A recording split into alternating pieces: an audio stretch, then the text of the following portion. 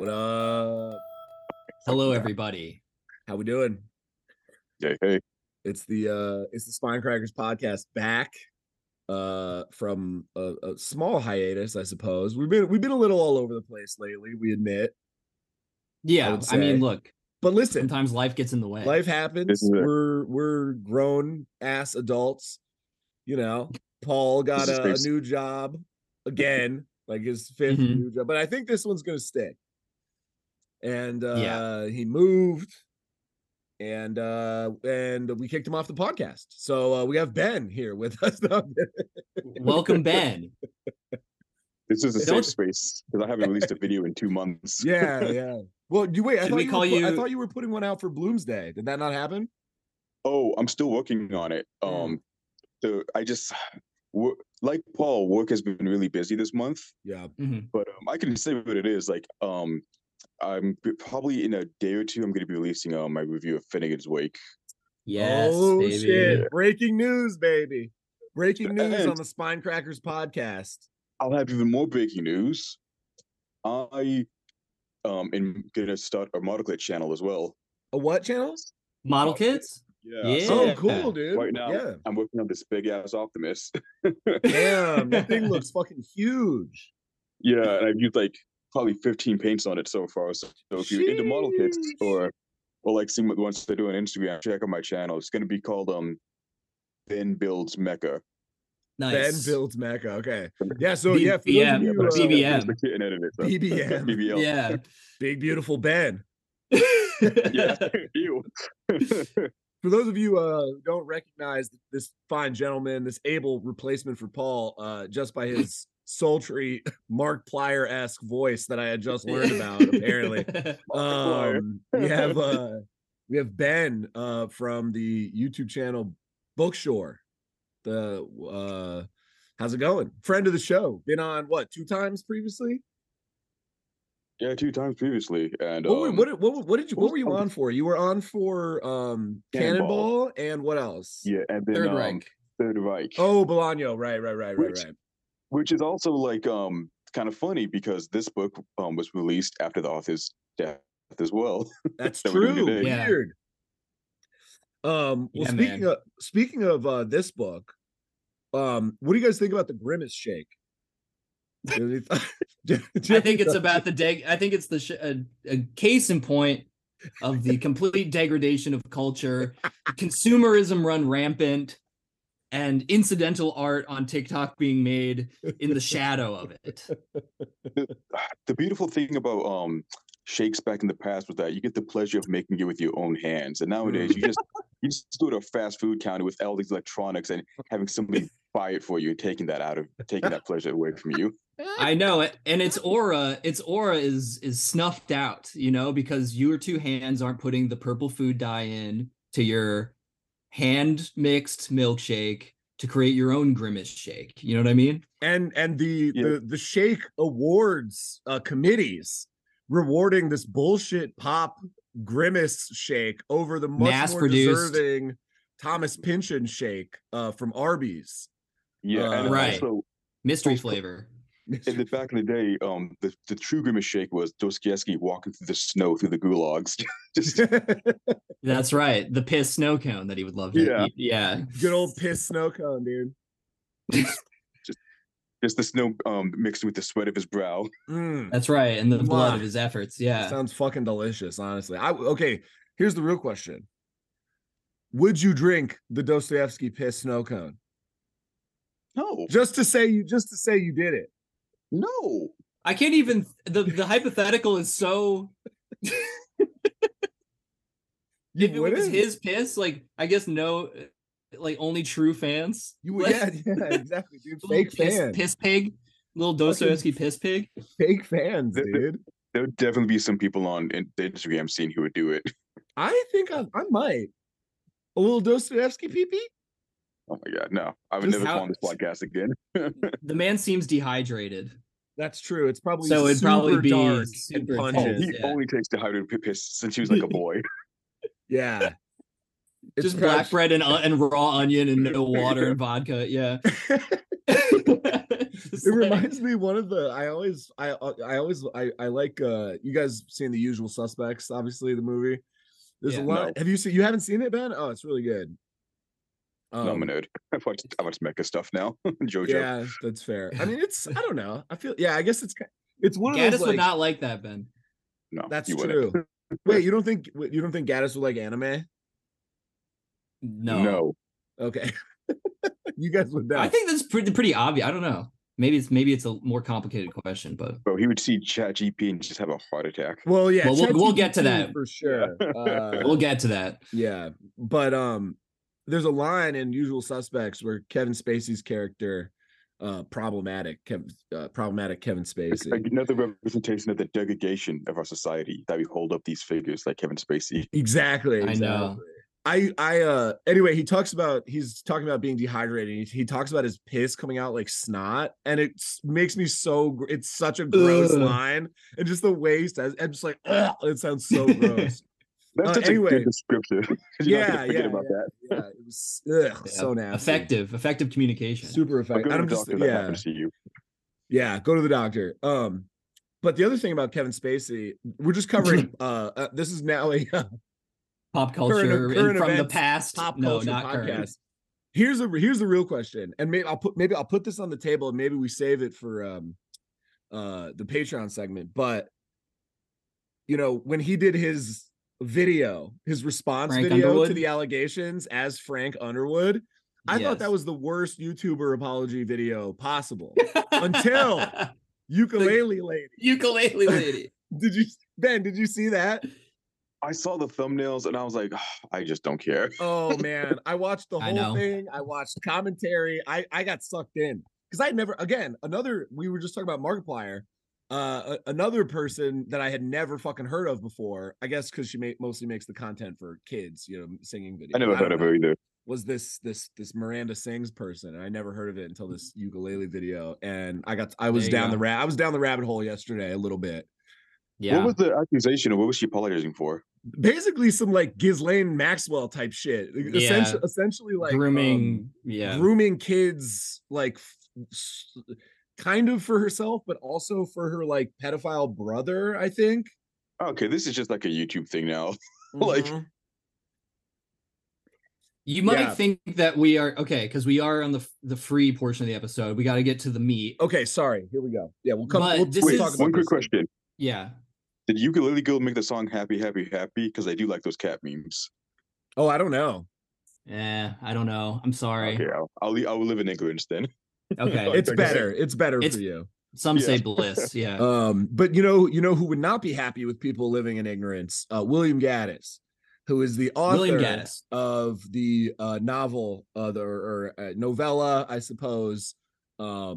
I mean, speaking of YouTube, I think this is probably more akin to a hashtag rant YouTube video than anything, than any literary form that I'm aware of. I told my friend it's more like a Daily Wire article.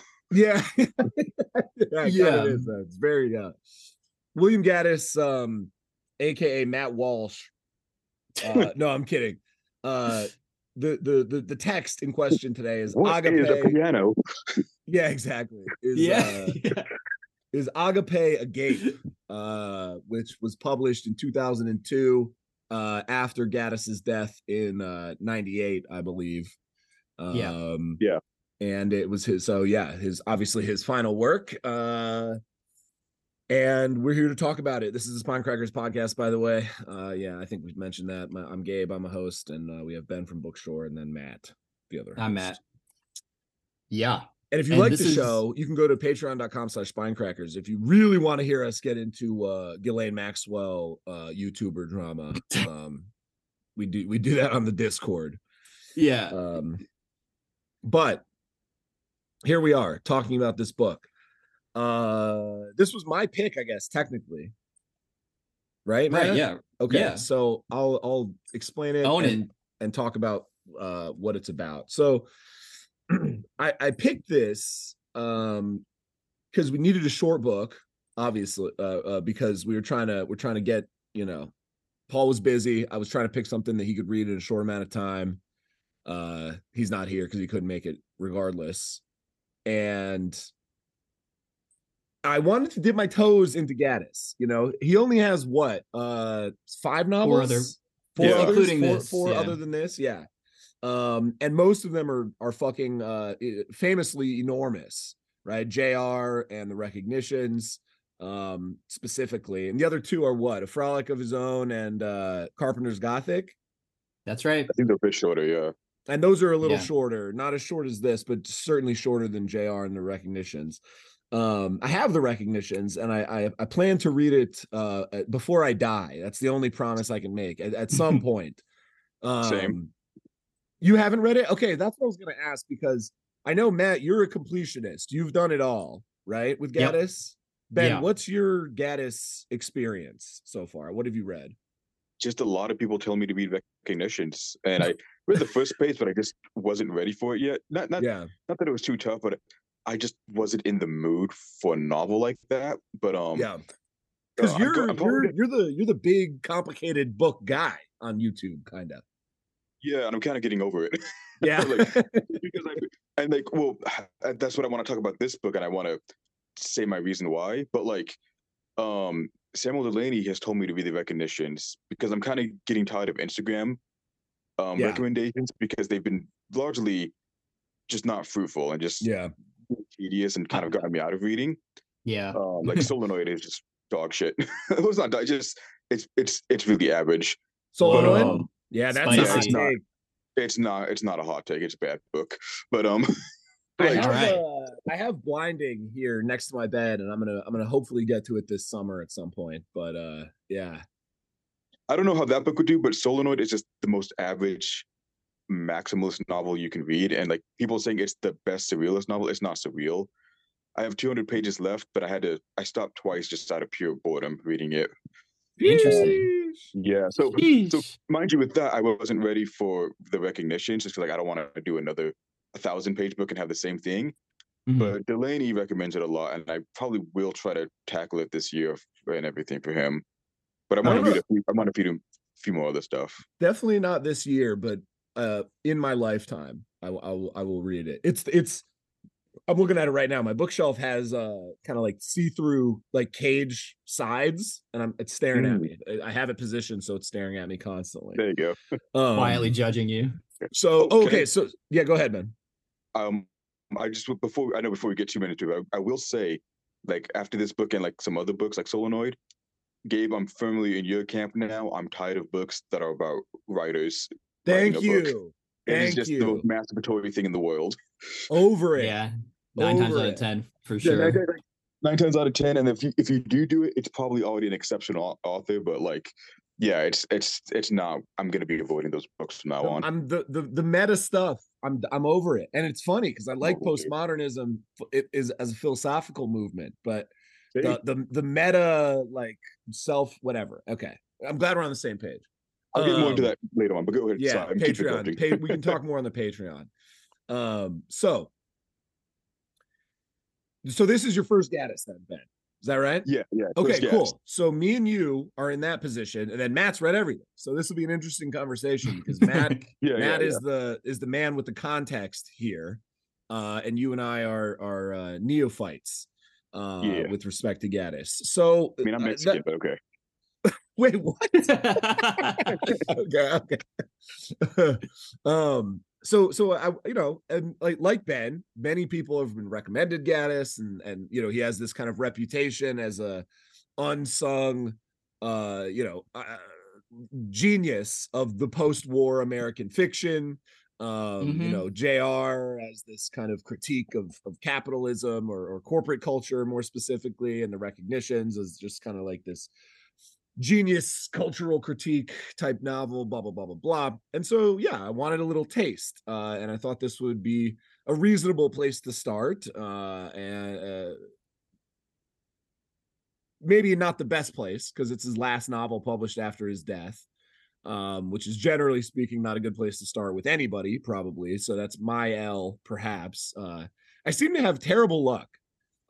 This is in keeping with that I don't know what it is.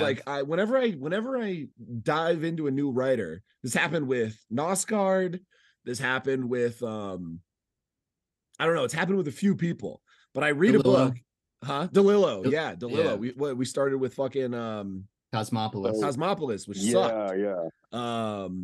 And but then we read Libra, and that's going to be in one of my top 5 for the year for sure. That was an incredible book. Yeah. So yeah. And then I read also what's the other famous DeLillo book that I read this last year? Underworld? No, not Underworld. The one about the college professor and Nazi. Oh, White Noise. Yeah. Also fantastic. One of my favorite books. Yeah. Also fantastic. So if my experience with DeLillo is any indication, then it can only go up from here. But so that's why I picked it. What it's about is I feel like it sort of rides the line between novel and like essay, right? Gaddis is speaking. The narrator is it's basically a dialogue that we only hear one half of, right? It's just a guy talking to someone, the audience, and he's a writer himself, I believe, right? And he's working on this project about the history of mechanization or automaticity in art, right? Essentially the degradation of authenticity of art over the course of history, focusing specifically, sort of taking as his kind of paragon example, the player piano, right? Using that technological development as his kind of jumping off point to talk about these broader themes about art, authenticity, automation, cultural degradation, etc. Right. And throughout the whole novel, there's like a parallel, I think, between his own health degrading and kind of falling apart, and he's dying, he's in his room or whatever, his house, and he's dying, and there's like he takes breaks to cough and he's forgetful and and you get this image of this writer in this very cluttered room trying to keep track of all this shit he's been writing. So he's talking to an unknown interlocutor and or the audience. I thought it was more like an internal monologue. Oh, you read it as internal. That's interesting. Yeah. Why? I didn't. It seemed like Gaddis was trying to go for like a stream of consciousness kind of deal, but like it didn't really match the poetics like you would see in like Joyce or Virginia Wood's. And like another friend said it was in a monologue also after like I read the book, and he's like, yeah, it's more of like, he said like, yeah, Gaddis's other, and maybe Matt, you can clarify this or confirm this. Gaddis's other works are more like just outer dialogue, and this one is more inner monologue. But actually, it's in his other work, it's consistent in the sense that nothing is attributed, right? Like that's a thing he does stylistically, or is that just the recognitions? No, it's actually the most used and like pushed forward in JR. Oh, okay. Yeah, like completely unattributed exterior dialogue, where you need to like discern who the speakers are through like continued like quirks of turns of phrase and things like that. But like, whether in this book he's talking to somebody who's in a monologue, it doesn't really matter too much because there's not a lot of depth to this book, unfortunately. No. Yeah. I think it's going to be interesting because I think we're going to wind up pretty quickly having a sort of a meta conversation in this discussion, because I think just based on some previous discussions before the episode started, I think we're all more or less on the same page. I hated this. I thought it was dog shit. I'll just put that up front. And we'll obviously get into more about why. But yeah, we'll intellectually justify not thinking this book is fucking bad. Yeah. So yeah, that's the sort of gist, right? That's basically the gist. It's, and there's all kinds of, yeah. It's a sort of it's kind of an essay. Gabe, you look so tired already. I'm not tired. I just fucking I did the thing where I have my fingers in my eyes under my glasses, which is can I start off with something? I think Please. the frustrating thing about this as well is that he's criticizing a lot of stuff and he's using examples that he likes, but he's not really going in depth to any example. Like it's that kind of like, when you get out of college or whatever, it's like you're just dropping a bunch of names the other person doesn't know, but like you're not formalizing an argument. Yes. And then when he does start to formalize an argument against the piano ball, which is again the piano ball, I can go to a lot with the piano ball, I'll do that later. But like, when he starts hitting like the piano on the wrongs with it, he just gets like, even the narrator gets like exasperated, like, oh, I just can't even deal with it. Like the most boomer thing ever. So it's like you're reading this book about this guy complaining everything, but he doesn't say anything or why it's good or why the other stuff was or bad, and it's just a mess. Yeah, it's chock full of like you said, Ben, and I've talked about this before on the show. I have a low tolerance for uninteresting kind of like just name dropping or like example gesturing, right? And there's a lot in here, right? Like it's clear that Gaddis as a person has a lot of tidbits of knowledge, right? So he talks about like, I don't know, I think it was Pindar, right? With the like moving statues in Rome or Greece or wherever the fuck it was, like and there's a lot of weird little examples like that, and interesting kind of tidbits of history of the player piano and all of that kind of things. And and I think it's sort of gesturing at some ideas that are just already available in a more interesting sort of way, right? And even from people that he references, right? He talks about Walter Benjamin, the work of art in the age of mechanical reproduction. I don't think he mentions Heidegger, but I think. Oh yeah, okay. I couldn't remember. Well, again, I've read a little bit of Heidegger. I haven't finished Time and Being. Yeah, Being and Time. Yeah, but Being and Time. But he mentions Heidegger, but like, I don't think he even says anything about Heidegger's philosophy or anything like that. Like Dawson or anything like that. He just like, yeah, Heidegger. Oh, okay, cool, dude.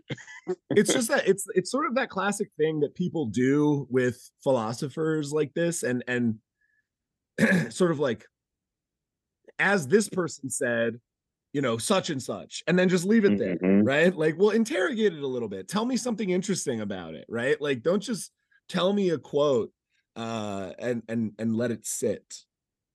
Can I do a bit of defense here? Please, yeah. No. We're diving in. And wait, I have complaints about the substance as well, but that's a different point. Yeah. I think that's the more interesting thing. But I will say this isn't like, I still didn't like it, but like I think Gaddis is underappreciated in the sense of him being funny. Like I think he has more of a sense of humor than people tend to give him credit for, because he writes these sprawling systems novels and he's very like critical. But like one of the things that like I thought of that doesn't save the book, but like makes it made it more tolerable for my like reading end was, I think he's basically making fun of himself. Like I think he's essentially like, because he was really inspired by Thomas Bernhard's Concrete, who is also mentioned in the text, right? Who's mentioned. Yeah. He lifts this entire, who we've done an episode on. Go watch it. It's also on bookshore.com. Yeah, there you go. Whatever. Yeah, plug it, baby. He lifts this whole style from Bernhardt, essentially. And he makes the joke that, like, remember, I forget, Salvador Dali was yelling at some filmmaker about stealing his dreams. Yes, yes. So one of the keys that I thought made me think that this was supposed to be a somewhat humorous parody of his own self as like a thinly veiled stand-in, because Gaddis himself was dying of cancer, had failed to write a massive work on the social history of the player piano, couldn't let shit go, and saw himself as a bitter old man by the end of his life. So him saying like, basically Bernhardt thought his thoughts before he had them, and that was like theft. To me, that was kind of the key to that made me have a bit of a tone shift, at least in the reading of it, as not a deadly serious, like earnest screed fully.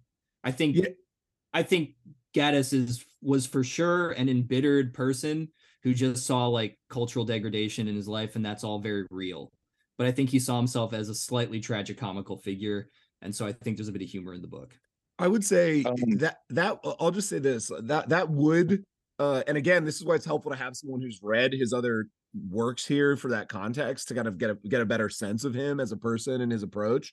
Because, and I'm glad you brought that up because I meant to before, but like Gaddis himself had undertaken the same project as the person who's depicted in this novel, right? Like this huge sweeping social history of the player piano.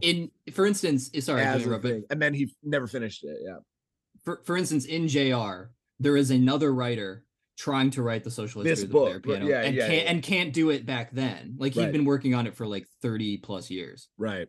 And so I will say that with that context, reading it as a sort of like self crit, like a self-own kind of, that would, I think, change my evaluation somewhat. Like I said, it doesn't save it, but yeah. No, it would be a shift in my thinking, at least. I was thinking that, like, okay, maybe if he's trying to be ironic here, and I was trying to find that throughout the novel, and I couldn't. So for me, the joke, if that is what he's intending, that joke falls flat for me, because if I have to know the history of Gaddis, his previous works, and all this stuff just to realize it's a joke, it's like maybe you should have did it more poking fun at yourself within the novel itself than like letting it all be like meta stuff on the outside.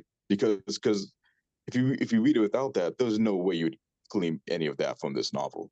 Because I was looking for that the whole time. And also, also like it's inevitably the question comes up, like, and I don't know the circumstances around this manuscript's discovery and like the context, right? Like anytime something is published posthumously, you have to ask questions about like, did they want this published at all? Or like, did they consider it finished?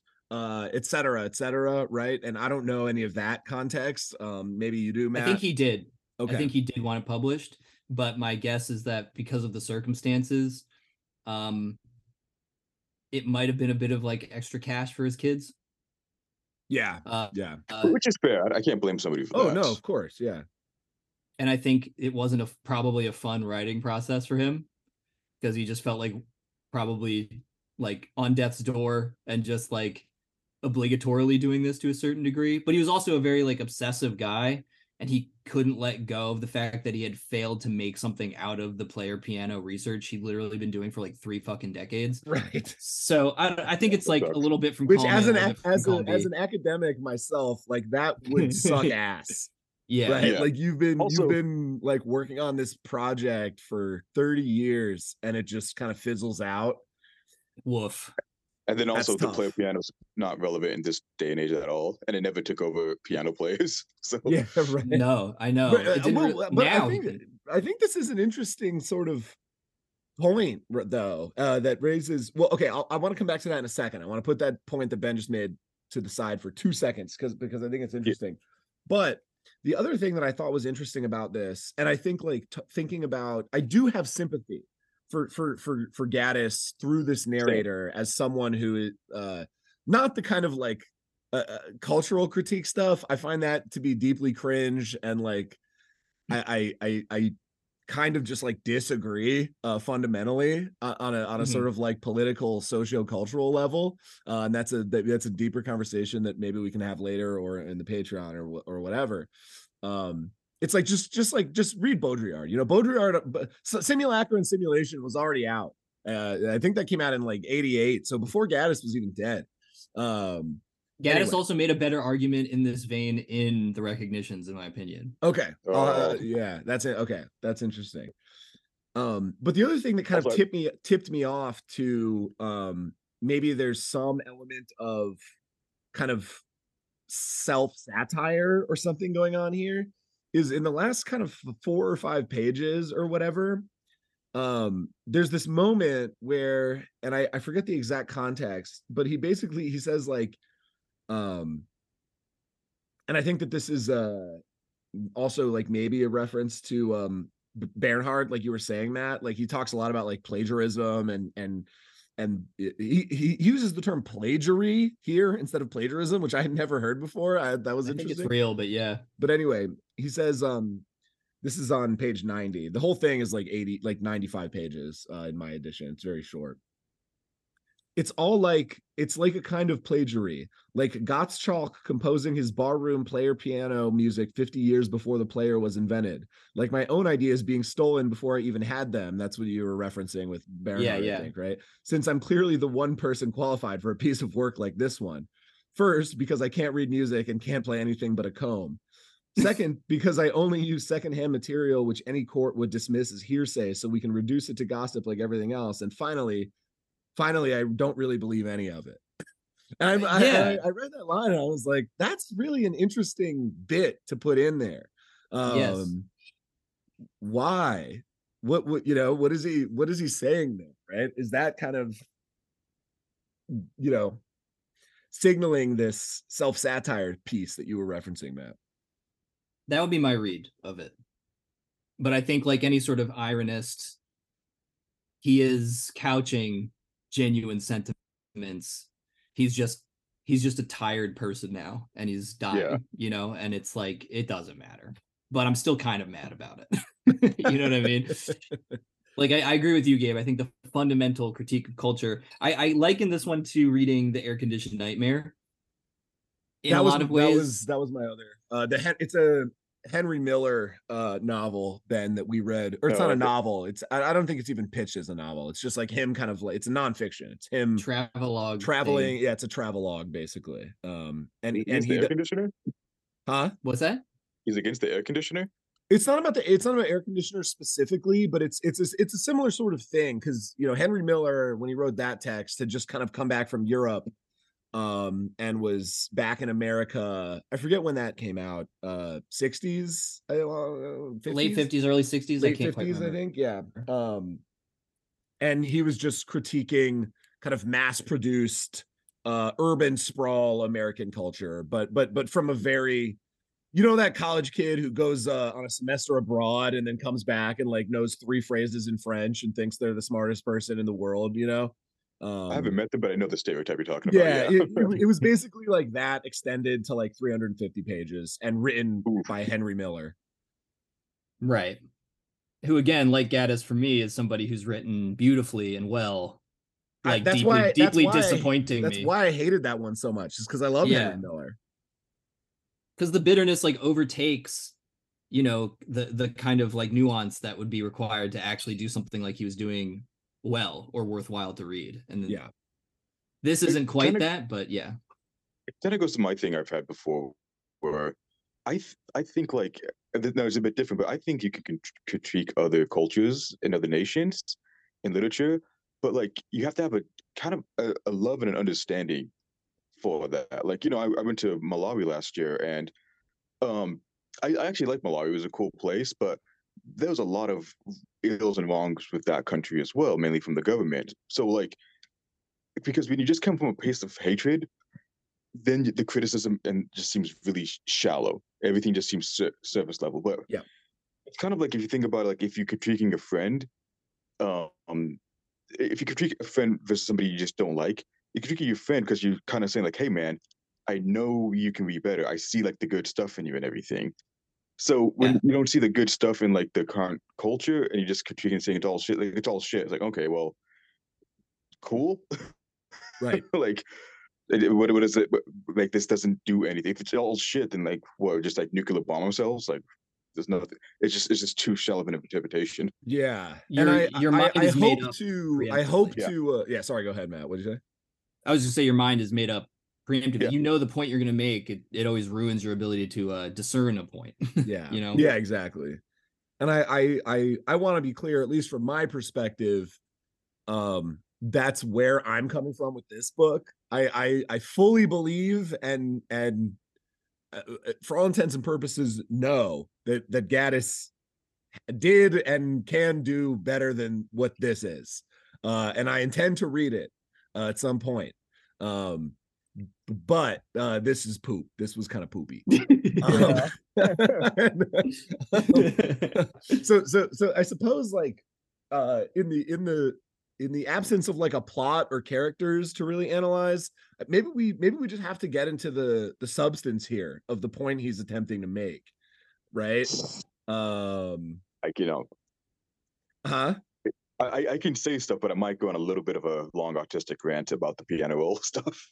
Okay, well, no, that's great. Because I mean, there's a lot here. And if we're gonna have to when we get to I think we have to save this for the Patreon segment, but we are gonna have to talk about the the tactical N word drop. Oh yeah, that Gaddis does in the middle when he of the does text. he does AAVE. Yes. Yes. Okay. So maybe we'll save that for the Patreon segment. But what do you make of his actual kind of argument here, such as it is, right? So Ben, you and the reason I'm coming back to this is because you brought up the point that like the player piano as this kind of Gaddis or the narrator or both sort of see the player piano as this kind of harbinger of cultural degradation through the automation and kind of like mechanical reproduction of art, and therefore a sort of attendant loss of authenticity, right? But as you, I think, correctly point out, it's not as if people don't fucking play piano anymore, right? Like no one's going to concert halls to see player pianos just play music. And there's also the thing of like sampling nowadays. Maybe you could say like, whoa, now we do programming, sampling, and all that. And my thing, one, it depends on the type of music you're doing. Like, there was even a person who did, I forget his name, but he made player piano rolls, and he made it so that they were impossible to play. And they did all these complex chord changes and they complex rhythms, and like it was like too fast or something, or like the human hand couldn't move that far. Like 30, you'd have to have like 32 fingers enabled to play it. Right. Any human. And I think those that's fucking cool. That's fucking cool, yeah. And like, you know, there is stuff programmed out there that I don't like, where it's like, you can just play the instrument here. But I hold a lot of value to being able to, for musicians to be able to play their instrument. He said that the audience should, like, anybody can play. Like, dude, shut up.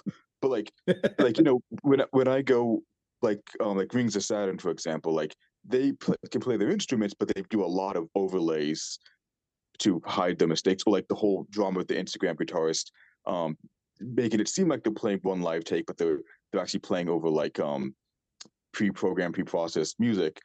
The Milli Vanilli effect. Yeah, except now it's more complicated because like they can actually play, but they do like that 20% bump. So there's some part of me where I agree with Gaddis. I do value it. I do value like the actual authenticity of being able to play it. But the problem is, when we're talking about the player piano, we're talking about people doing it in their home so they can listen back to music. It wasn't artists. It wasn't like people going to a concert and literally listening to a player piano on stage. And it's like, when you're at home, it's like, bro, I'm not going to expect somebody, the average Joe, to like pick up an instrument and learn it. Like, just put on a CD or put on a player piano, put on something you can listen back to it. So for me, the argument falls on deaf ears. If you would have just kept it to something where musicians were using the player piano to fake their concerts or stuff like that, I'd agree with him a lot more. But that was never the case with the player piano. And also, again, the player piano, much like with programming, if you just program something straight, you kind of have to human it up a little bit because it'll sound super fake. The player piano didn't allow for it, and like he says, they can do all several trees, like all the stuff with the musicians, like the slowing down the playing, the dynamics. The player piano was never able to do that, as far as I know. The piano, when you listen to it, it always sounds a lot more mechanical to another piano player. And I think there's something like, if you're faking music, if you need programming or stuff like that, as long as you're upfront about it, it's just another different form of musical expression. And I used to be a lot more on the other side about that, a curmudgeon, but I've softened on it. Yeah, he would have much more of a case with like AI now. Yes, that was my other first thought. Because at least with music, it's the one that's not really talked about, I feel like, as much in the whole like GPT visual art discourse, is music's moved a long way in AI too. And now you can get like dynamics and variations on whatever. Well, there was on Twitter a month ago or a month and a half ago or whatever, there was that AI generated Kanye song that was going around that That's everybody really good. Yeah, they're doing the vocal stuff now. Yeah. And did we talk about Grimes on the when did we talk about that, Matt? On the Dark Souls video? Maybe. Did that come up? But anyway, maybe we just talked about it. Or maybe I talked about it when I was teaching the other day. I don't remember. But anyway, her whole thing with like you know, the revenue split, right? If someone uses her voice and makes money off an AI song, she'll split the money. I think that's interesting, you know? Yeah, I would do that because then you have a bunch of stuff being made and you just get paid onto the residuals for yourself. Yeah.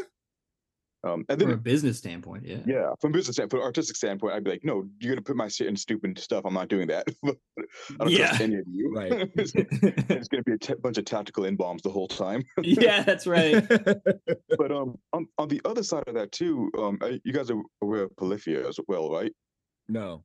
Polyphias? Yeah, Polyphia, the band. No. Nope. Oh, it's Tim Henson. Oh, sorry. he's like the best, one of the best guitar players out there right now. On a song Playing God, I didn't like that band for a while, but they're really good now. His song Playing God, he kind of uses a form of AI to like for writing. For like the beginning of the song, he used an omnichord and then he put it in an arpeggiator and then like broke it up to make something musical. And then he put the chords in an arpeggiator and used it for the outro. And they actually play that on the guitar. They don't play the straight arpeggiator. So I think it's just one of those things like there's a lazy way to use programming and like AI and everything. I think there's like a really intuitive way to use it as well that can actually push your music. So I think it just to say everything is bad, like, well, that's like saying, well, Microsoft Word is bad. It was better when we had to retype 6 manuscripts of a book on typewriters and you make 5 errors on a page, you have to redo it. It's like it all depends. Well, this is what I'm thinking. This is why like the argument itself feels like it falls flat for me as somebody living in a way more like if you were in Gaddis's mindset, like a way more doomsday scenario, like the actual like replication of that human touch to some degree. And like I agree with you. I think my problem now with like AI doomers and people who've given up on art like actual Paul, Paul, like Paul, who like literally switched careers on a dime because of AI. I think those people are committing the same kind of have a lack of imagination and a kind of Matt's fighting with Paul. I am gonna fight with him on this because I want him to paint some more. Oh God, yeah, we'll just pile on. It's that same what I feel to be like lack of nuance that I was talking about with Henry Miller. What I think is happening here, like it's not just a like you said, like a everything is destroyed. Yeah, no situation. It's like application. It's the fact that like you said, no one's going to see a player piano. People. I play a lot of synths and stuff, and it's like there's things that like have been around forever, like generative music and Brian Eno, and like this kind of like people were doing auto poetry in the 60s. Like this is like avant-garde poetry. They were doing like kind of randomized auto-generated poetry back then. And some of that stuff, you can get really cool stuff out of that sometimes. For sure. Of course. Yeah. Like even the polyphenia or whatever you're saying, the like Polyphia, they played an omnichord into an arpeggiator and then translated that to guitar. Like that's still a creative act as far as I'm concerned. Like I don't know, you're saying there was some sort of like a controversy around that. It's like there wasn't, but I'm just saying like that's a good example on the other side that I don't think the doomers talk about. And also what I think people miss is that we're humans. Like let me ask you guys something. Would you rather have a wallet manufactured in a factory or a handmade wallet by an artisan? I don't care. You know, that's fine. But I guess maybe that's the wrong thing. But I guess my point is that even in the age of like heavy manufacturing and like manufacturers all over different countries and everything, there's still a value to handmade stuff. People still admire that. And again, like I do think like it depends on the example, right? It depends on what we're talking about, right? Like when do we when does the human element matter, right? So like I use this example with my students sometimes, right? Like if you if you had a crush on somebody, if you were in a relationship, right? And you one day you wake up and there's a love letter in your mailbox and you read it and it's beautiful and you cry and you think it's the most touching, like cool thing that anyone's ever done for you. And then you find out it was written by an AI, right? That would be a huge bummer. That would suck and be bad, right? Yeah. Like that's an example where like the human element like really matters, right? But like personally, kind of like the wallet thing, like me personally, economic considerations and like jobs and like writers and all that stuff kind of aside, I personally don't give a shit if the next like Marvel movie is completely AI generated. I don't really give a shit, right? If it's cool and there's fun action and like sick like flips, like that's fine. Like I'm cool with that. You know what I mean? If they're punching really hard, Yeah, if I they're don't punching care. super hard and there's cool stuff, like that's cool. If it's totally AI, from an artistic standpoint, there's nothing that I could possibly care less about. But if we're talking about like I don't know, like some other type of art or some other type of expression, then I think it might matter a little more, right? That human element is there. So I think it's very context dependent. I agree with you completely on that. I think that's one of the things I thought were when I saw AI made this a little cool, but it's like, all right, well, get better. Because in some ways what AI allows people to do now, it's like, hey, if all the jobs for like basic stuff like advertisement or logo designing is going to be taken over, this actually creates more room for artists just to like get more in their bag and do something that's more artistically meaningful for them. So because like, if the next Marvel movie is AI generated, or like if YouTube videos are like AI edited now, it's like who cares? This is not high art. But like Right. but now it's like I think we have problems with AI stuff when it starts getting into, like you said, the love letter is a great example when it's able to replicate the human spectrum that well. But I don't think it is, and even if it is, people are still gonna value like handmade art stuff by people and everything like that. Yeah, I don't think that's ever going away. No, and also we're in the age of green screen, so like people complain about Star Wars, the prequels, and I did this as well, being mostly CGI. Well, that's a lot of movies now. It just depends on how you go about it. So yeah, the Doom arguments are just they're just kind of boring after like a few seconds. Yeah, and I feel like that's kind of where this book starts to feel extra dated, is that like these debates and discussions have, even in the last year with the AI stuff, been happening and have been developed with a lot of nuance in a way that like obviously you can't blame Gaddis for not predicting that this would happen or engaging with it, right? But it's just like what is this, what are you saying that's of relevance today, right? Yeah, people just saying motherfucker and cocksucker in the streets now. Right, yeah, right. Yeah, And they're cussing. That, oh my god, they're cussing. Yeah, they're cussing. That scene in the book was for like they don't sound like Tolstoy. It's like they don't people don't sound like dialogue in a book that took years to write. Yeah, okay, buddy. Yeah, yeah. It is. It's, and I mean,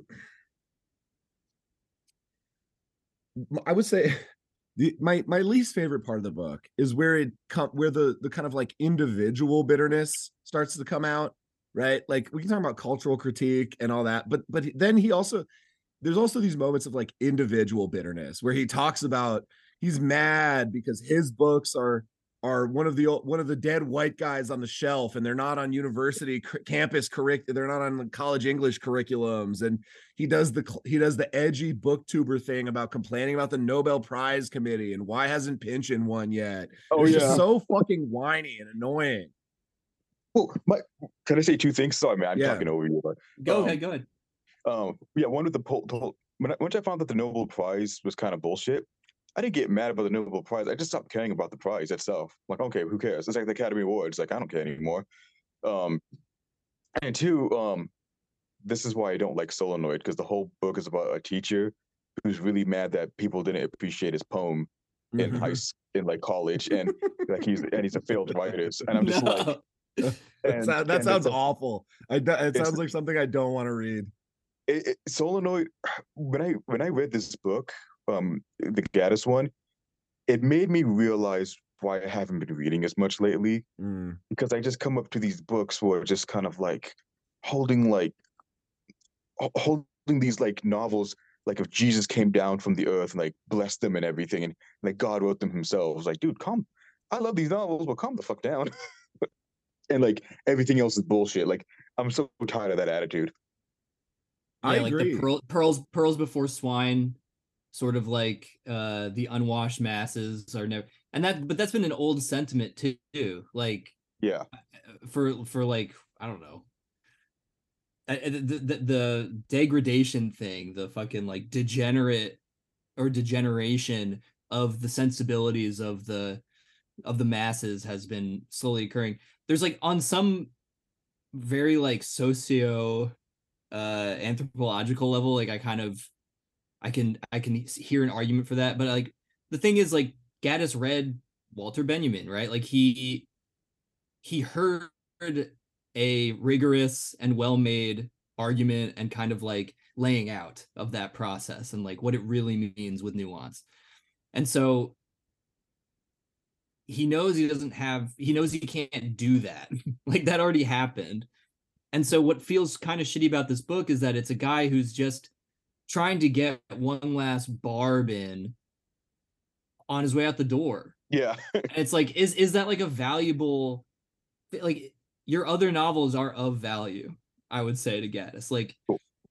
And I think because he wrote, I don't like the term, but like the quote unquote systems novelists like him and Pynchon or whatever, where he writes, maybe 1,000 pages on something he's meticulously like learned inside and out and like delved into and like, frolic of his own, like the amount of ungodly, annoying research into the legal system and speaking like a lawyer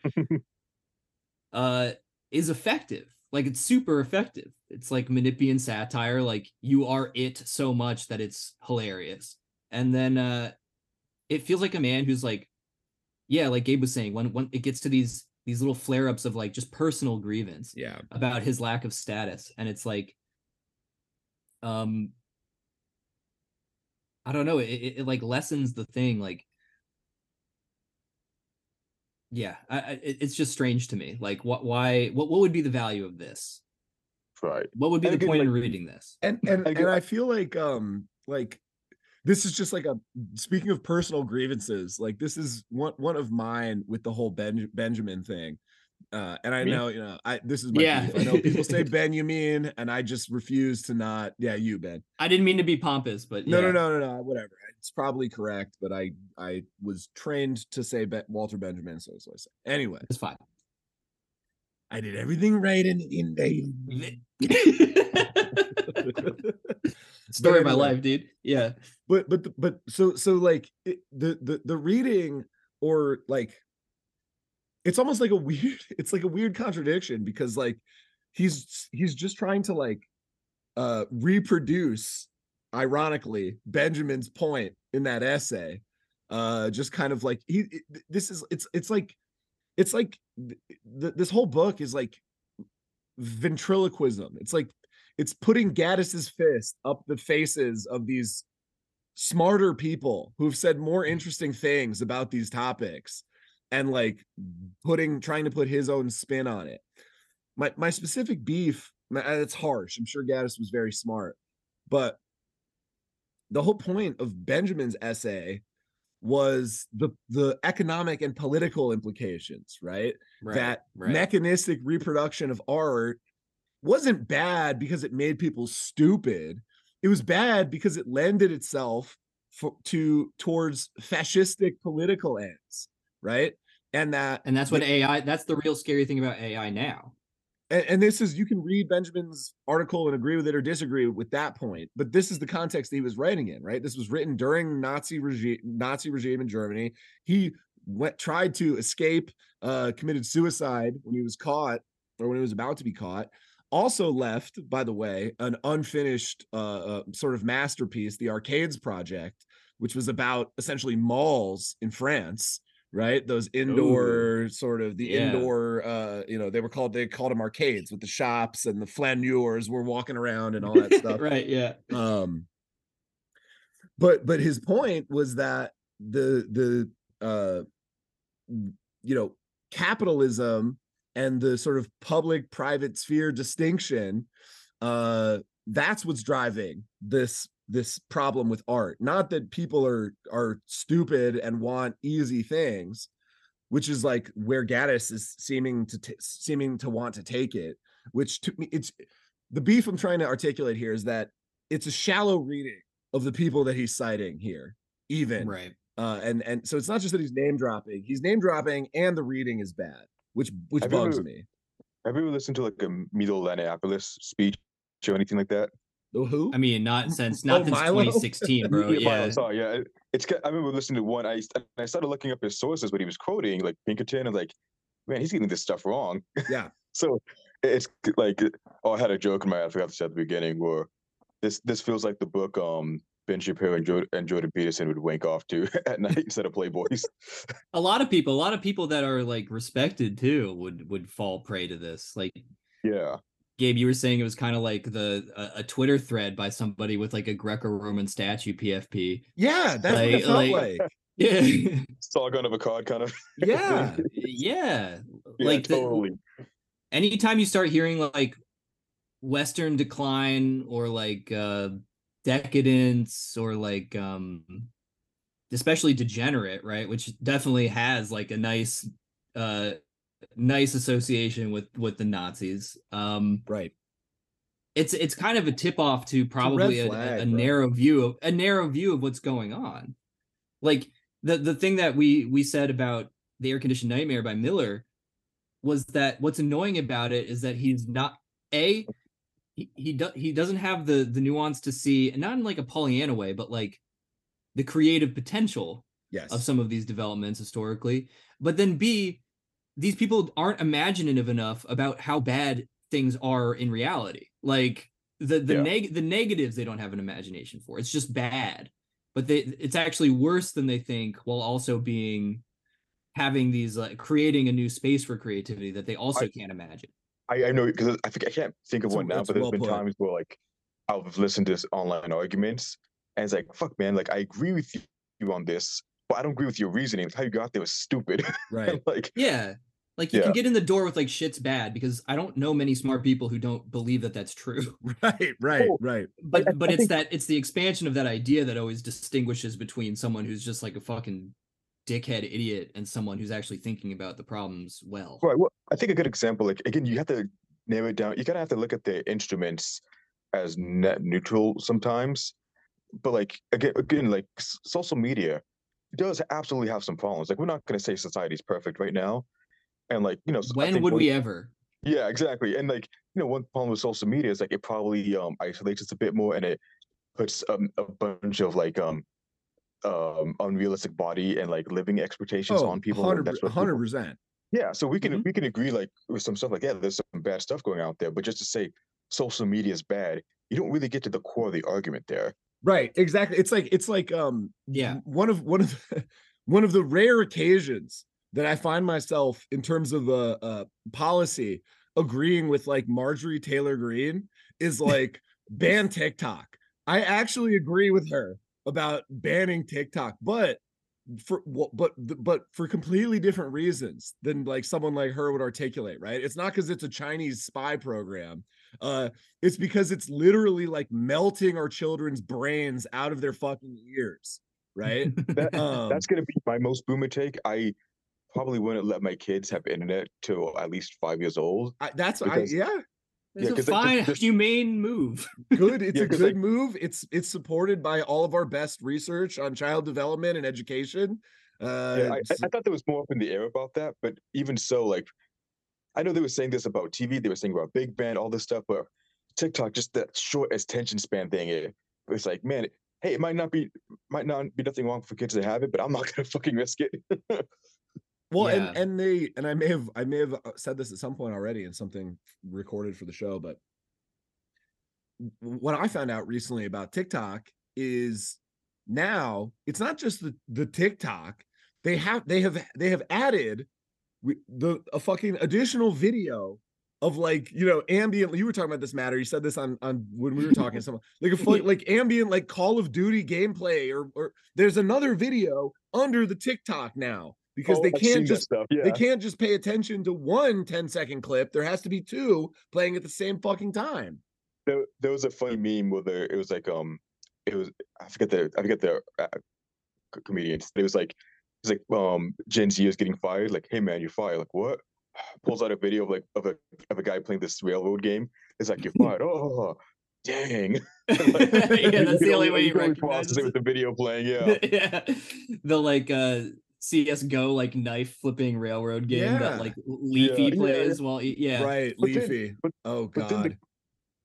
I don't know why people defend him. But like, not defending him, just bringing him up. I'm not saying you were, but like, I've heard other people like, oh, they banned Leafy. He's like, everything I heard about this guy, he's a giant asshole. Like, but again, like, but that's the double sided. That's why, like, saying, oh well, internet's bad. There you go. Well, no, because if we didn't have the internet, Gaddis would be a dead white guy on the shelf.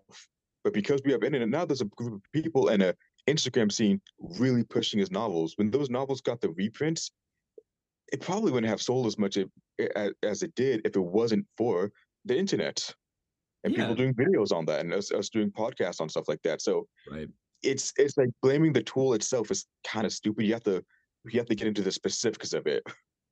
Well, I do. Okay, I'll play devil's advocate in that I do think, you know, on a McLuhan tip, that like I agree with the media ecology sort of take that like the medium is the message, the like whatever, like, you know, that we kind of become, our perceptions, our metaphors, and our sort of general like interaction is kind of shaped a bit by like whatever you want to call it, the UI of our daily lives. Like that's how we like start to see each situation like through that kind of like HUD. You know what I mean? Paul, UX, yeah. So I kind of get it, but yeah, it's just more like you said, it feels like with this Gaddis book, he tries to play it off humorously with this guy who's like hawked on fucking prednisone, and the prednisone comes up often. Yeah, and which is again something in concrete that he steals, and how that like disrupts your ability to think linearly or for durations, as like a reason to do something that it sounds like he may have wanted to do anyway, which is just kind of make a character that's thinly veiled as not himself, but has every likeness to him, just doing what you're talking about. These kind of like these last minute gestures from like a sort of the last synaptical firings of a dying man who's very mad. Right. Oh, and it just doesn't make for like a great compelling read. Yeah. Like Bernhardt is mesmerizing, I think. I love Bernhardt. You know, he keeps you like locked into his never-ending sentence, and his bitterness feels artistically valid and relevant to what he's describing. Somehow this didn't translate, and if it's like a sort of mimicry or an homage, it's a poor one. And the other thing that's interesting about Bernhardt, and then sorry, Ben, but just like very, very briefly, the other thing about Bernhardt's social critique is that it's like very focused. It's very specific, like laser focused to like Austria, to like his specific time and place and government, right? Like it's not just this generalized like Ben was kind of saying, like, things bad now. Like, okay, dude, like, cool. Like, yeah, that's nice, man. Go take a nap. When I read Concrete, for some reason, it didn't capture me that much. I haven't read Concrete, to be fair. I've only read a couple others. Yeah, I'm not saying it was a bad novel, but for me, I just didn't get too much out of it. I don't feel like my review was the best on it. I feel like I was just saying like, oh, concrete, this is good. And I was like, yo, I gotta stop doing books reviews this quickly. But like, Yeah, so I never feel great. yeah. So maybe I should read another Bernhardt book. But oh, I speaking of what you were saying, Matt, in terms of like the jokingness, I have a real life example right now that's terminally online. So like Sure. you know the whole submarine crash and everything. Yep. F Like F in the chat. yeah, Hassan Piker was Hassan Piker was making fun of him of Mhm. the submarine theft, and like I'm just saying, it's like, listen, now you're saying these are jokes for these billionaires dying, but that's not a joke because you actually want billionaires to die, He and means it. yeah, he means it, and that's what kind of it felt like with Gaddis. Like, oh, I'm just being ironic here, but even though I personally didn't feel that, but it's like, but it feels like you mean everything you're saying. Yeah, this is the irony discourse that we have also had now since like 2015, right? Like the meta Yep. irony and discussing how many layers of irony are you on, bro? Just go kind of watch stuff. J-Rag. Yeah, J-Rag or whatever. Perfect. So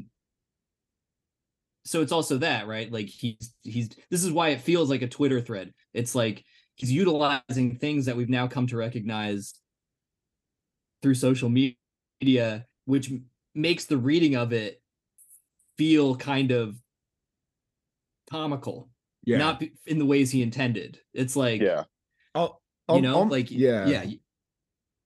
that's the biggest irony of all. Where like, if he was somehow like born like 20 years later and lived to like 2002 or like 2010 YouTube, and he put these same ideas, he'd be a lot more relevant. That's relevant. So that's the biggest irony, and yeah, that sucks. Just two like minor things. Like one, I want to I want to give one more qualified kind of defense, not a defense, but just a moment that I felt sympathy for Gaddis and where he was at mentally at this point, right, when he's writing this. At the end, sort of like around where I was talking about, where he kind of makes this point about like, I don't know, I don't really even believe any of this, right? He also starts focusing in on this, I believe it's a Michelangelo quote, or some right, or it's this whole piece about, it's this old Italian proverb, or yeah, it's Michelangelo, right? He started talking about translation, and there's this refrain about like I think the phrase is, and of course I didn't highlight it or mark the page, but it's like the self who could do better, right? Like the person that I could have been, who could have been better, right? Yes. And he kind of like, the book concludes with this meditation on like him sort of thinking about his own kind of like youth, right? And like missing the sort of potential, right? Yes. It's always a scary aspect. Yeah, 100%. But that's also something always terrified me. Am I not living up to my full potential? Absolutely. Yeah, it's called FOMO now. Trash culture. Yeah, exactly.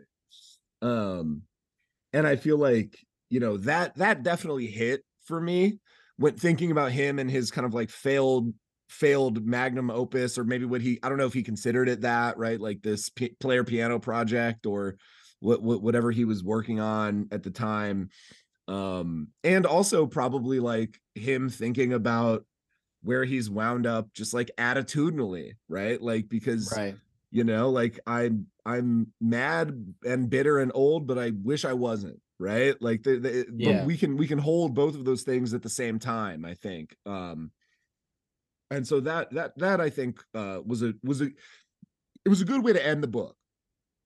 And that hit home for me, and sort of made me feel some empathy for the man.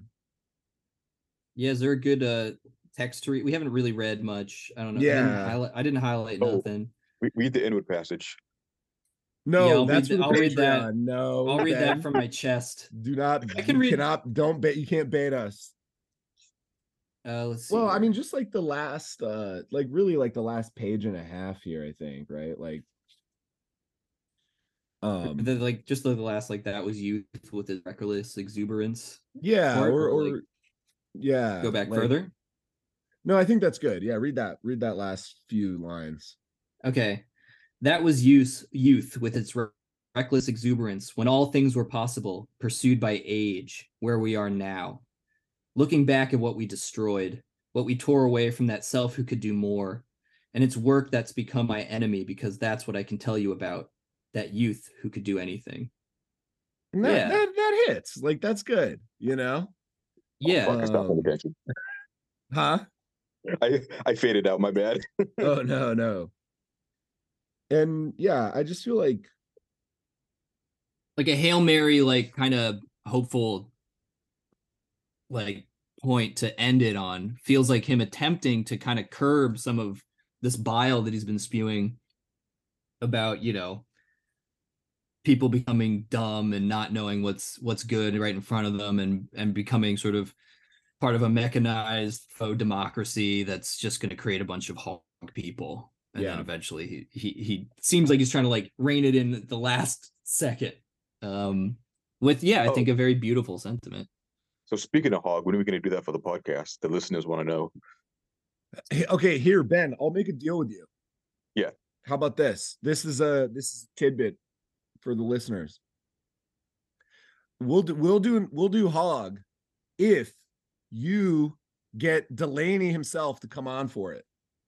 How about that? That's not going to happen. Come on, bro.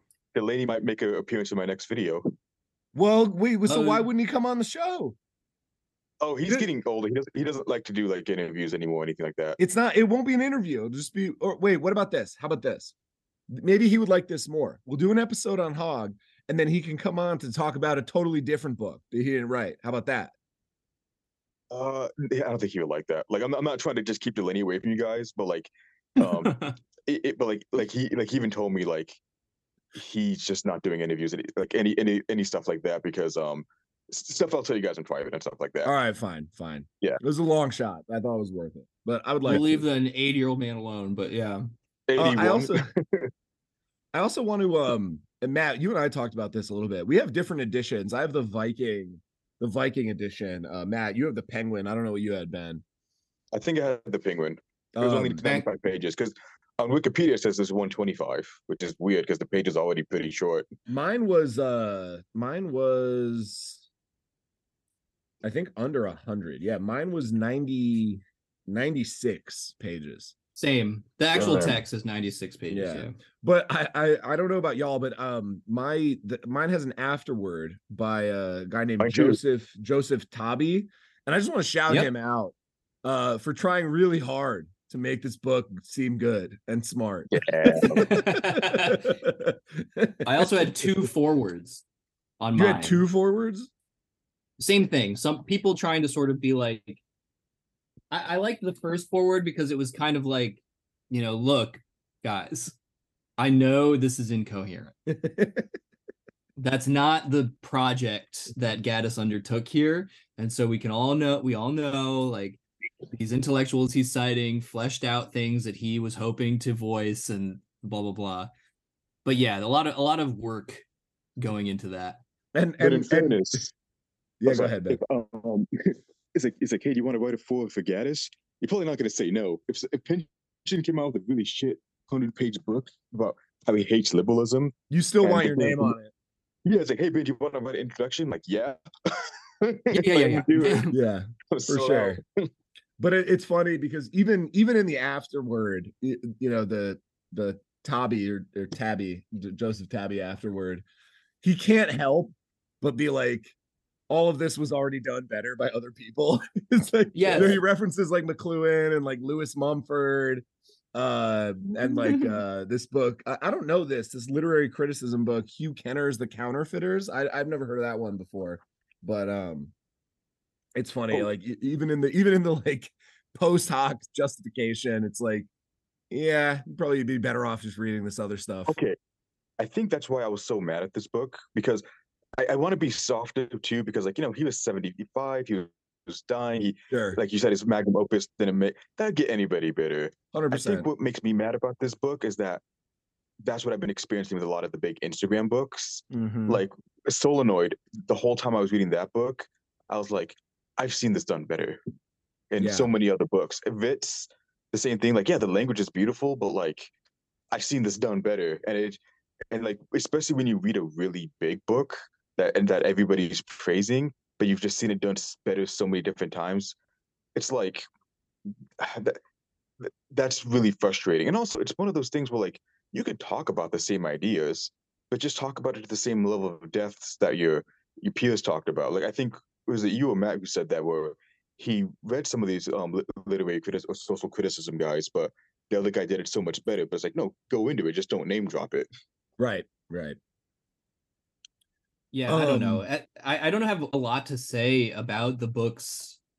I mean, like you can cite particular examples of like intellectuals he's referenced, or like the themes he brings up. Tolstoy's was it the Kreutzer Sonata he talks about a lot. Yeah, Kreutzer Sonata. Yeah. Who else is he bringing? Let's just we could probably just name drop people that he's bringing. I mean, literally, just open up a page. I mean, he talks about music. He talks about Handel. He talks about Plato. I'm literally he talks about Flaubert writing to shout out George Sand, who we did an episode on. That's right. Yeah. Indiana. I mean, I'm literally opening to random pages. Hegel. Weber. Weber. Huh? Human as well. He did them Against Nature. Actually, that would be a good book for the podcast. It's short, but it's really intensive. Cliff did a video on that one. We haven't. I miss Cliff. I don't watch his videos anymore, but I miss Cliff. Yeah, we got to get our guy on. We should. I want to reach out to him. I know you should. You're better at that kind of thing than me. Yeah, I'll reach out to him. You're nicer. But it's just like I don't have like and again, because I've read the other books. Gabe, you may or may not like them. I'm not sure. I would say JR tackles a subject that would be the most interesting to you. But it just, like I said before, I think it really reads like a guy he's dying. He's wrung out. Yeah. he poured so many years of his life making these really like complicated long books, and this is the deepest dives into all these subjects. And now he's just taking all of that collective work and experience in what feels like this like deeply disappointing final word. Yeah. On a man who has like, I don't know, just like been incisive, like been subtle, been sympathetic in a more like generous way to the possibilities of what this means. And to just end with a posthumous work that might have just been like a to get a little bit of cash for his kids and shore up his legacy, to just have it be this incredibly reductive short thing, and just kind of stinks. To come full circle, this is the proverbial dehydrated snot dripping out of his intellectual dick. Ew, dude, it's so gross. Well, and it sucks because we've all read an author who did the exact same thing, but the exact opposite side of the spectrum, where he wrote a really well thought out novel that was super long while he was dying. And that was Bolaño, 2666. He was written while he was dying. Yeah, true. I think the brothers Karamazov, he either wrote it while he was dying, or I know he died like shortly afterwards. So I don't know the timeline on that. Yeah. And again, I'm not trying to tier list people's deaths, saying yo, that was okay. Ben, if we want some clicks, that's a YouTube video. Author death tier list. Tier list, yeah. It's like I'll put Gaddis in F tier. Hey man, just pull yourself up by the bootstraps and get it together. Right. He's 75. Well, it just sucks because it's like, I can see it because like if like one of my favorite authors came out, like Umberto Eco came out with Numero Zero. Actually, that's a good example. Numero Zero, Umberto Eco's final book, it just wasn't as biting, and it was just kind of like, oh, the media's fucked up. All this, that was like literally a line in the story. Like it's like, yeah, everything's fucked up. Who cares? And it's like, you've written a lot better books about that. Yeah. But I guess that one didn't piss me off as much because like I read it, and actually there was still like a story in here. I think maybe even if this book was just as bitter, if there's more narrative in here, it might have been a bit more forgiving. But there's like, it's literally just like I'm reading Gaddis's journal or it's something just a right Twitter now. It's just a Twitter thread. Yeah, it's just a Twitter thread. That's what makes it worse. Yeah. If you were allowed to get out of this like drugged out old guy's head for a second, it would be a relief. Mm-hmm. But I don't know the time frame in which he wrote this. I think he finally begrudgingly dropped the piano player project in a like wave of mania and inspiration in quotes, like, but still, like I said, refusing to fully drop whatever vague notion he wanted to impart. Because he died months after this book was finished? Very soon, I think. Yeah. And it sucks because he probably should have just dropped the piano roll book, because again, 2666 Brothers Karamazov and The Magic Mountain by Renee Stamal, I believe. Wait, not Thomas Mann? Thomas Mann? No, that's another Magic Mountain. Oh, it's book. A different one. Okay, I don't know. This Magic Mountain influenced the Jodorowsky film, The Magic Mountain. Oh. Yeah. Oh, shit. Okay. Yeah. And it might have been a different name. I can't remember that. But like, no, it's the same name.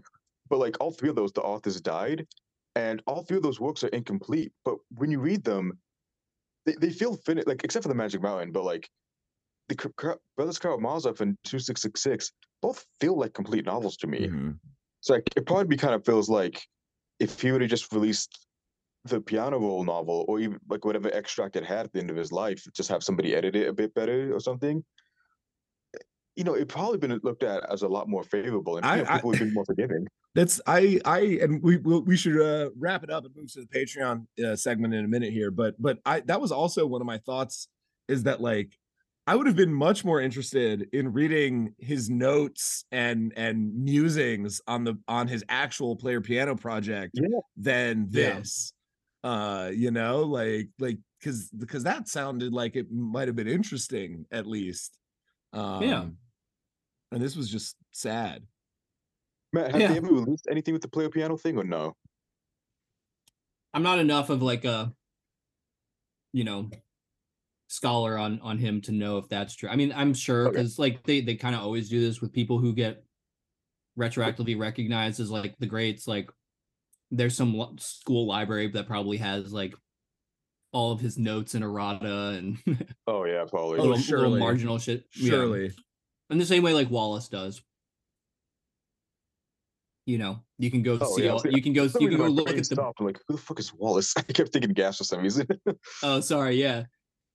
No, like how you can go to the library and go see like literally like some copy of like a John Grisham novel in David Foster Wallace's bookshelf, and you can go read the like shit he wrote. Authors can get a lot of money from that as well. Oh, for sure. Donating to the library, yeah. Well, I think we wrap this up and move to the Patreon segment, where that's my answer. I want to talk about the title of the book a little bit, which we have not done. Yeah, Slytherin, real. Oh, true. Let's finish with that. Well, no, we'll talk about that in the Patreon segment. We're already over an hour here, so if you want to hear us talk about the title, we're going to talk about the title, the tactical N word, and then we're going to talk about some other stuff. We have Discord Patreon questions, as we always take at the end of every episode. We can't really do the Harry Potter segment here unless we want to just talk about Gaddis as a person. But I do have a word that I did not know. There were a couple. Matt, did you have one? I was gonna just do Agape, but you didn't know? Okay, so mine I didn't know it. Yeah, I didn't know. Mine is Mortmain. Mortmain. Mortmain. Like a video game, like that you made in a fighting game. Yeah, exactly. I mean Mort. Yeah, I mean Mort. No, it's the status of lands or tenements held inalienably by an ecclesiastical or other corporation. So I guess it's like if a church or a company, like a factory town, if they like own housing or property, or like where priests live, if it's owned by a church, maybe. Huh. Yeah. That's a Snapple pack. That's the Gaddis I know. Yeah.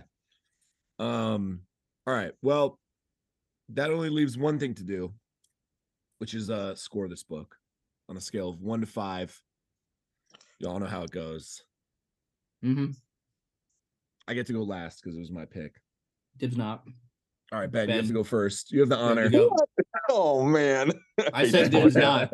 I dibs not, so I'm sorry. That's the rule. That's house rules, Ben. Yeah. Where's the hang up button? But unfortunately I'm gonna have to divorce it from what he was experiencing at the end of life, and I do have sympathy for that. But if I really had to rate this book, I would give it like a 1, if not lower. So it's barely literature. Yeah. Real facts. Real talk. Matt? I was gonna give it a 1.5. Yep. And that's because I'm including my sentimental side.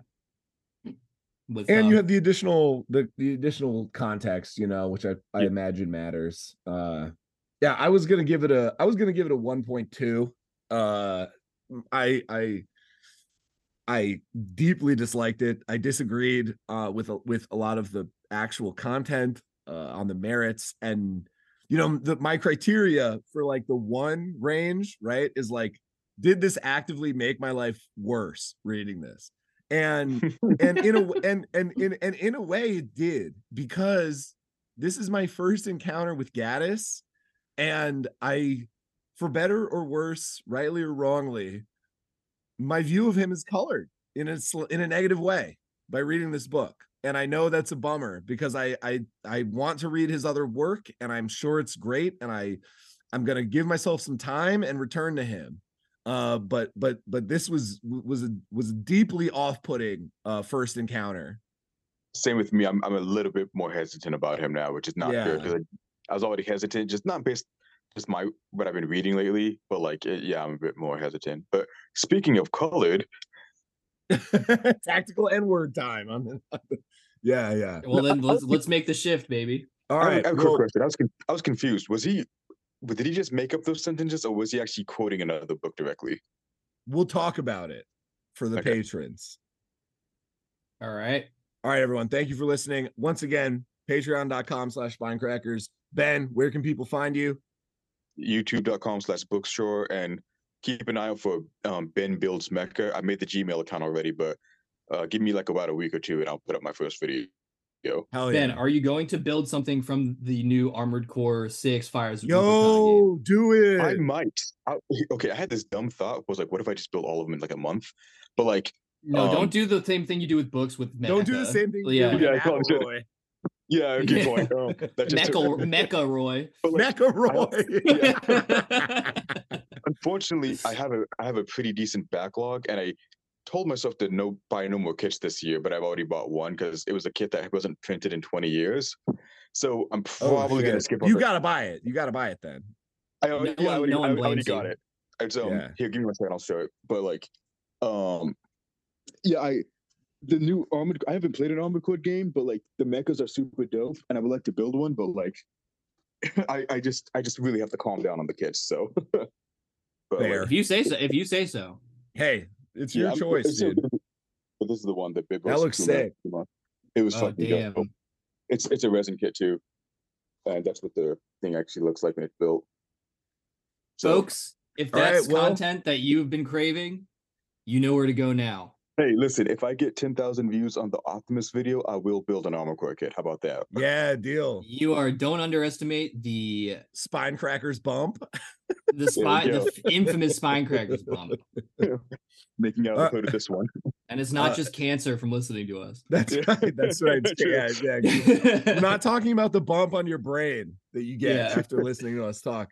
All right, everybody. Thank you so much for listening. And once again, appreciate you all. We'll see you in the Patreon segment after the jump. Bye. Bye. Thanks again, Ben. Oh, thanks for having me. It's always fun.